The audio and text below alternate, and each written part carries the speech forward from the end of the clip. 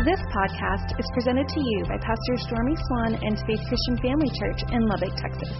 For more information, visit faithchurchlubbock.com. We love people around here, and so our goal is to see you have an encounter with Jesus today. And I believe that can happen.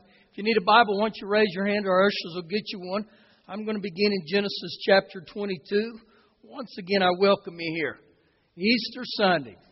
What a time that we can celebrate our resurrected Savior, that we're the redeemed of the Lord, that He's repurchased you today, that He's paid the price for every one of us in this room. And you know, as human beings, if we were to go to a court of law, every one of us in here, when it pertains to sin, would be guilty. Every one of us in here. And it doesn't matter of how much or how little sin, every one of us would be guilty of sin. But thank God that God sent His only Son, Jesus, and because of what Jesus did, me and you have been acquitted. We've been justified. We've been declared righteous, not because of anything that we've done, but because of what Jesus did. And in Revelation 12, it talks about the devil is the accuser of the brethren. So you know what he does all day? He yaks about what you've done. And he says, well, they've done this, and they've done this, and they've done this. Well, in a court of law, how you shut stuff up like that is through evidence. And so you know what Jesus does? He lifts up his shirt and he shows the stripes on his back. And he holds his hands up. And you know what every bit of that says? Innocent. We've been declared justified. We've been declared righteous because of what Jesus did. So I'm going to take you through a little journey this morning. Begin with me in Genesis chapter 22. Genesis 22, and you'll see this is the shadow of what would happen ultimately with Father God and the Lord Jesus. Verse 1. Now it came to pass after these things that God tested Abraham, and He said to him, Abraham, and he said, here I am. Then He said, take now your son, your only son Isaac. Okay? That's exactly what Father God did. Whom you love, and go to the land of Moriah, and offer him there as a burnt offering on one of the mountains which I shall tell you. And so the very next morning, early in the morning, Isaac and Abraham go to the hills of Moriah. And on their way there, they take all the things that they need with them. And when they're on the altar, Isaac realizes, where's the offering? Verse number 7, the same chapter. But Isaac spoke to Abraham, his father, and said, my father. And he said, here I am, my son. Then he said, look, the fire and the wood, but where is the lamb for a burnt offering? And Abraham said, my son God will provide for himself the lamb for a burnt offering. So the two of them went together. The very question that Isaac asked his father Abraham, where is the lamb? 2,000 years later, that question was answered. Not through Isaac, but through the Lord Jesus Christ. And the answer that Abraham said, that God would provide the lamb, 2,000 years later, that question was answered too, through the Lord and Savior Jesus Christ. And He was crucified in the hills of Moriah, right there where they were. And so that's why we're here today to celebrate that these things took place, not for Jesus, but for our good. Now go with me into the New Testament to Matthew chapter 28. Matthew chapter 28. You know, some of the scriptures as we're going there, in John 1:29, it says that Jesus was the Lamb of God who took away the sin of the world. Also in Revelations 12:10, it says that we overcome by the blood of the Lamb. And so there was a huge price paid for every one of us. Now, in the New Testament, in Luke chapter number 16 or 24, Mark 16, John 20 and 21, every one of those have recounts of the crucifixion, the resurrection. Every one of them talk about that. I want us to focus just a little bit on what took place here with the resurrection of Jesus. And before we get there, let's go back and review the past week. A week ago today was Palm Sunday. Jesus came strolling into Jerusalem on the donkey, and the crowd started yelling, Hosanna, Hosanna, blessed is he who comes in the name of the Lord. You can see that same passage of Scripture in Psalm 118, verses 24, 25, 26. Monday evening, Passover started. On Thursday evening, Jesus ate the Last Supper with the disciples. And then on early Friday morning, He was flogged. About noon, He was crucified. About 3 o'clock on Friday afternoon, He died. And from 3 o'clock on Friday afternoon till early Sunday morning, the Bible's very clear that Jesus was in the belly of the earth or in hell. And you know what He was doing there? He was defeating principalities and powers for me and you. The Bible says in Colossians 2 verse 15 that He defeated them, that He disarmed them, that He made a public display of all the demonic forces. And when He exited hell, He bruised the devil's head. Now, I don't know about you, if you've ever passionately worshiped for your favorite sports team. I mean, you think when someone wins the Super Bowl or they win the NCAA championship, all the confetti and all the noise and all the celebration that takes place. But can you imagine the day that Jesus was raised from the grave? The celebration that was going on in heaven? I believe the angels were dancing. And Father God stood up. Because understand this, the devil thought he had killed Jesus. I think he began to boast to the demons, we got him. He's dead. He'll never bother us again. But early that Sunday morning, Father God stood up on the throne. And He said, it's time I brought my son home. And when Jesus rose from the grave, all of hell and all of heaven and all of earth took notice. Now look with me in Matthew 28. Let's start in verse 1. Now after the Sabbath, as the first day of the week began to dawn, Mary Magdalene and the other Mary came to see the tomb. And behold, there was a great earthquake. Now I want you to think about this, because on Friday at Jesus' crucifixion, there was a great earthquake that got all of nature's attention. But here early Sunday morning, there's another earthquake. Keep reading here. For an angel of the Lord descended from heaven, and He came and rolled back the stone from the door, and He sat on it. Now He sat on this tomb, or this stone here, and think about this just for a little bit. I believe the reason this angel did that is I think he was mocking death.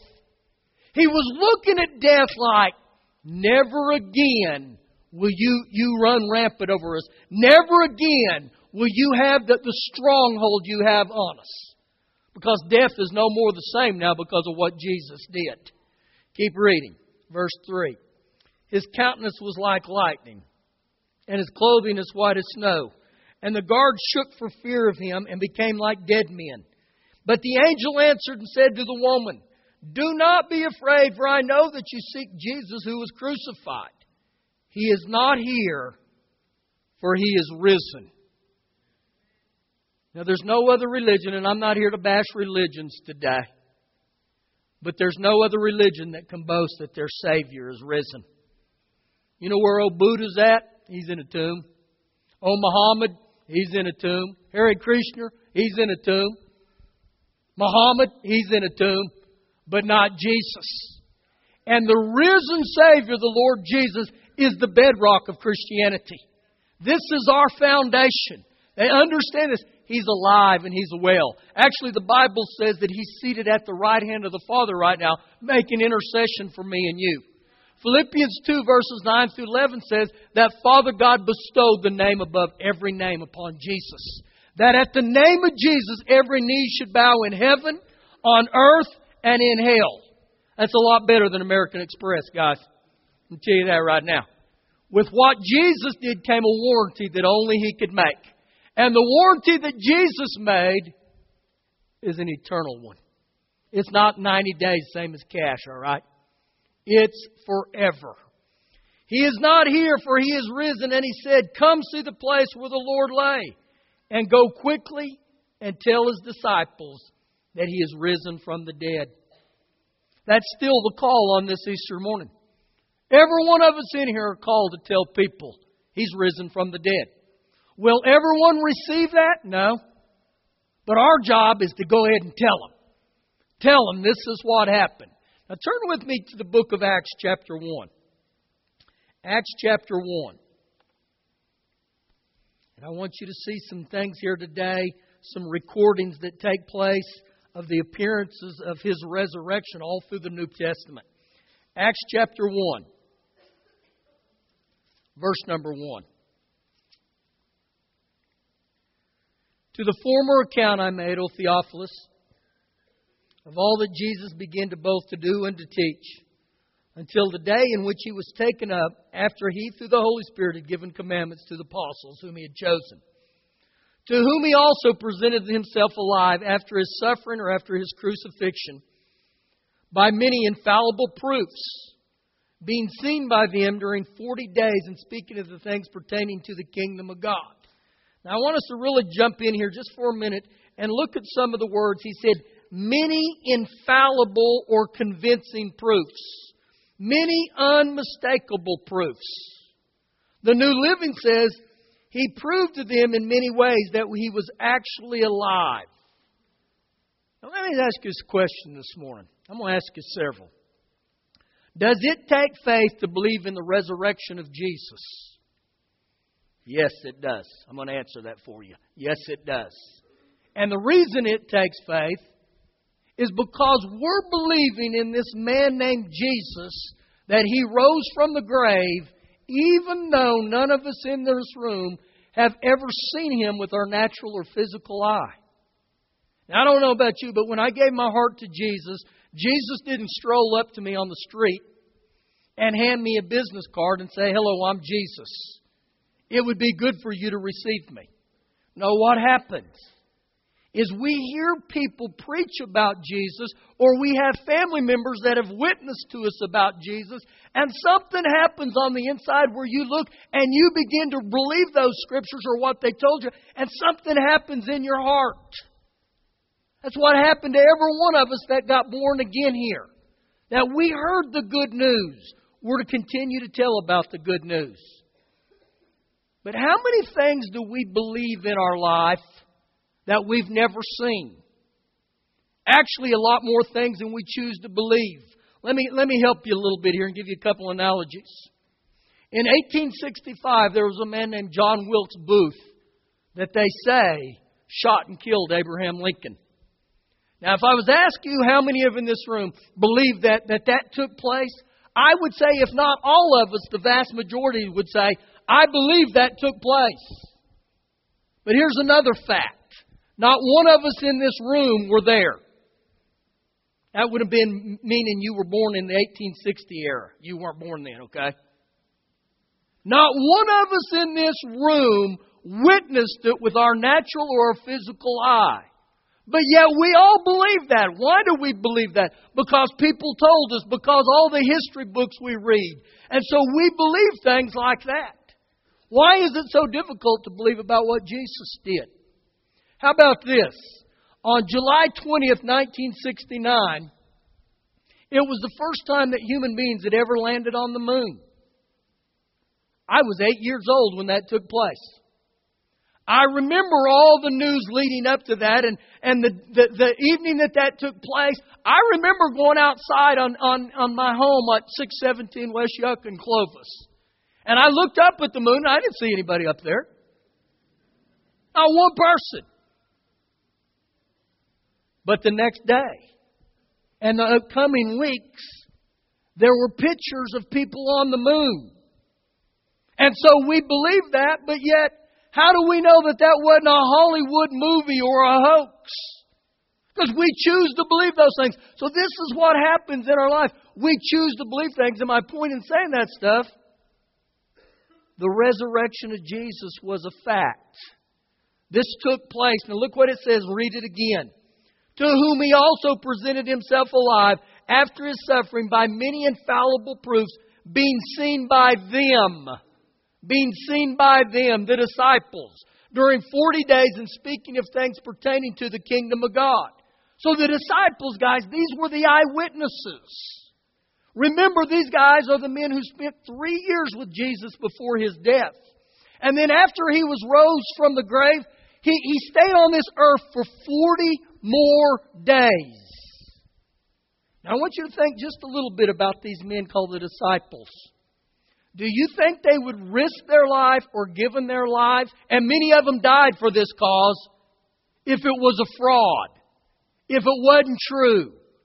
No, these men believed with all their heart that Jesus rose from the grave, and they witnessed. And I say that so you can have a confidence today to have faith in Jesus based on the Bible. This is what the Word of God says. Now, turn over a couple pages to Acts chapter 10. I believe that He died. I believe that He rose from the grave. And I believe that He's alive right now. Acts chapter 10. Begin with me in verse 39. And we are witnesses. And we are witnesses of all things which He did both in the land of the Jews and in Jerusalem, whom they killed by hanging on a tree. Him God raised up on the third day and showed Him openly, not to all people, but to witnesses chosen before by God, even to us who ate and drank with Him after He arose from the dead. So when you look at this, guys, there were many people that were around Jesus after He rose from the dead. Actually, the first Sunday that Jesus rose, He appeared to 17 different people. 6 women and 11 men. He appeared to Mary Magdalene, Mary Cleopas, Joanna, Salome, and 2 other unidentified women. 11 disciples minus Judas Iscariot, who had hung himself, and a man named Thomas, who skipped church that first Sunday. Don't miss church on Sundays, okay? Now, I've always thought about this, that Thomas comes in after that first Easter Sunday. And he said, boys, how was church today? And Peter always had a problem with talking. And I bet Peter looked at him and said, you missed it, buddy. It was the Super Bowl of Sundays. And Thomas said, well, I'll just get the CD. And Peter said, go ahead, it won't be the same. I'll listen to the podcast. I'll follow Jesus on Twitter or Facebook. And Peter looked and said, go ahead. But it'll never be the same. Don't miss church. Keep reading with me here. Verse 42. And He commanded us to preach to the people and to testify that it is He who was ordained by God to be the judge of the living and not the dead. To Him all the prophets witness that through His name, whoever believes in Him will receive remission of sins. At the name of Jesus. Now underline some words in there. That whoever believes in Him will have remission of sins. I don't earn salvation, guys. I just believe with all my heart that Jesus is the Son of God, and I confess with my mouth, and because I do that, I get a walk in the remission of sins. Now, this is a great passage of story for everybody. I want you to think about this today. Because in my life, up till the age of 20, I was a great sinner. I had all kinds of sin in my life. And I remember at 18, 19, I began to hear passages of Scripture on this, and I had this thought. Well, I better start cleaning up my act before I come to Jesus. Because Jesus won't accept me if I have all that sin. But that defeats why Father God sent Him in the first place. If me and you could get over sin without Jesus, we would have never needed Jesus in the first place. Why do I say that today? Because there's many of you in here got sin in your life. And you know what Jesus is saying? I'm just waiting for you to come and receive me. I'm just waiting so I can forgive you of all your sin. And I'll tell you, to this day, guys, I rejoice knowing all my sin has been forgiven. It's probably like many of you. I had a bunch of sin. Thank God the blood of Jesus speaks today. Thank God love still speaks today. Now I want to go to the book of 1 Corinthians chapter 15. And to really get this, guys, I'm going to read this in the Message because it's a lot easier to understand. I'm going to read 1 Corinthians 15, starting in verse 50. Now listen close to this. I need to emphasize, friends, that our natural earthly lives don't in themselves lead us by their very nature into the kingdom of God.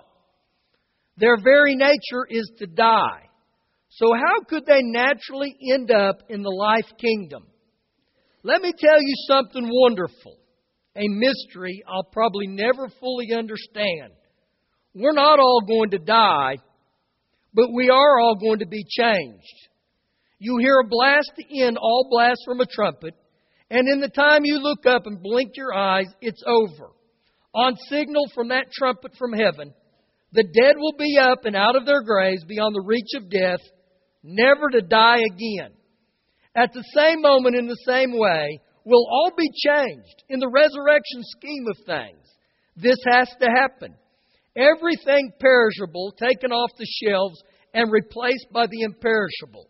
This mortal replaced by the immortal. Then the saying will come true. Death swallowed by triumph light. Who got the last word, O death? O death, who's afraid of you now? It was sin that made death so frightening, and law code guilt that gave sin its leverage, its destructive power. But now, in a single victorious stroke of life, all three, sin, guilt, death, are gone. The gift of the Master, Jesus Christ. Thank God. Now when I read that, I think of my own life.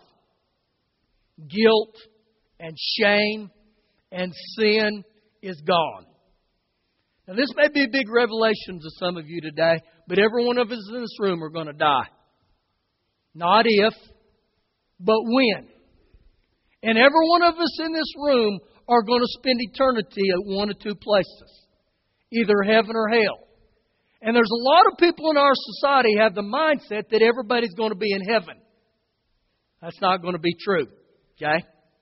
It comes to this, that I have to make this choice to receive Jesus in my heart and to live for Him. Now, let me ask you another question here.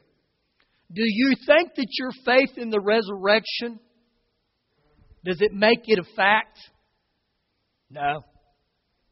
Your faith in the resurrection doesn't make it a fact. Your faith in the resurrection, however, will save your soul. The fact of the resurrection, it doesn't take you to believe in it to make it a fact. It's already a fact. Now look with me in the book of Revelations, chapter number 1. Revelations chapter 1.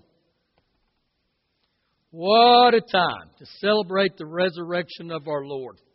You know, one of the things I encourage you to do is bind yourself to the blood of Jesus every day.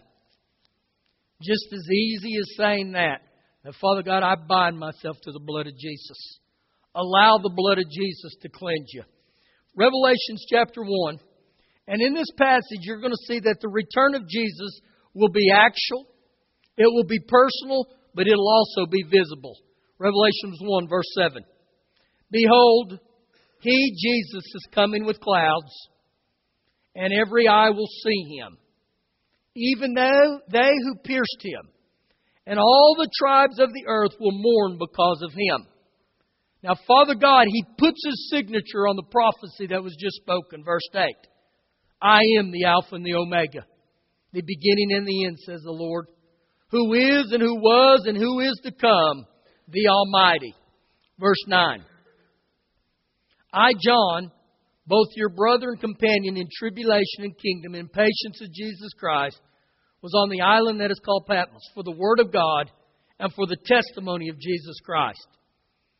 I was in the Spirit on the Lord's day, and I heard behind me a loud voice as of a trumpet saying, I am the Alpha and the Omega, and the first and the last. And what you see, write in a book and send it to the 7 churches which are in Asia, to Ephesus, to Smyrna, to Pergamos, to Thyatira, to Sardis, to Philadelphia, and to Laodicea. Then I turned to see the voice that spoke with me, and having turned, I saw 7 golden lampstands, which represent churches that are light in a dark world. And in the midst of the churches one like the Son of Man, clothed with a garment down to the feet and girded about the chest with a golden band. His head and hair were white like wool, as white as snow, and his eyes like a flame of fire. His feet were like fine brass, as refined in a furnace, and his voice as the sound of many waters. He had in his right hand 7 stars. Out of his mouth went a sharp 2-edged sword, and his countenance was like the sun shining in its strength. And when I saw him, I fell at his feet as dead. But he laid his right hand on me, saying to me, "Do not be afraid. I am the first and the last. I am he who lives and was dead, and behold, I am alive forevermore. Amen. And I have the keys of Hades, the unseen realm, and of death." Now what this means, guys, is Jesus defeated the death. He defeated the grave. And I want to put hope in every one of us today, that you can spend eternity with Jesus. And every one of us in this room have lost friends, loved ones, family members that have already died. They'll be somewhere in eternity too. And you can see them again. And this is the confidence that I want every one of us in this room to see, to have. That no longer does death not give us hope anymore. There's hope after life here. There's hope after we die and leave this earth. And it's through Jesus Christ. And many of you that attend church here, you've said this, I've said this. That if you ever hear that Pastor Stormy died and went home to be with Jesus, don't get mad. Celebrate. Celebrate. Because I believe this personally. The older I get,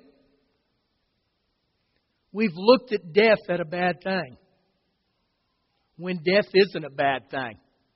You know why I say that? Because when we die and we're born again, we get to go where everybody desires to be. A place where there's no more pain, no more suffering, no more tears, no more sickness, no more disease. And some of you say, "I'd like to go there right now." See, that's what I'm talking about. And my point is today is because of what Jesus did for every one of us in this room. Oh, death, where is your sting? I don't have to be worried about death. Thank you for listening to the podcast. For more information, visit faithchurchlubbock.com.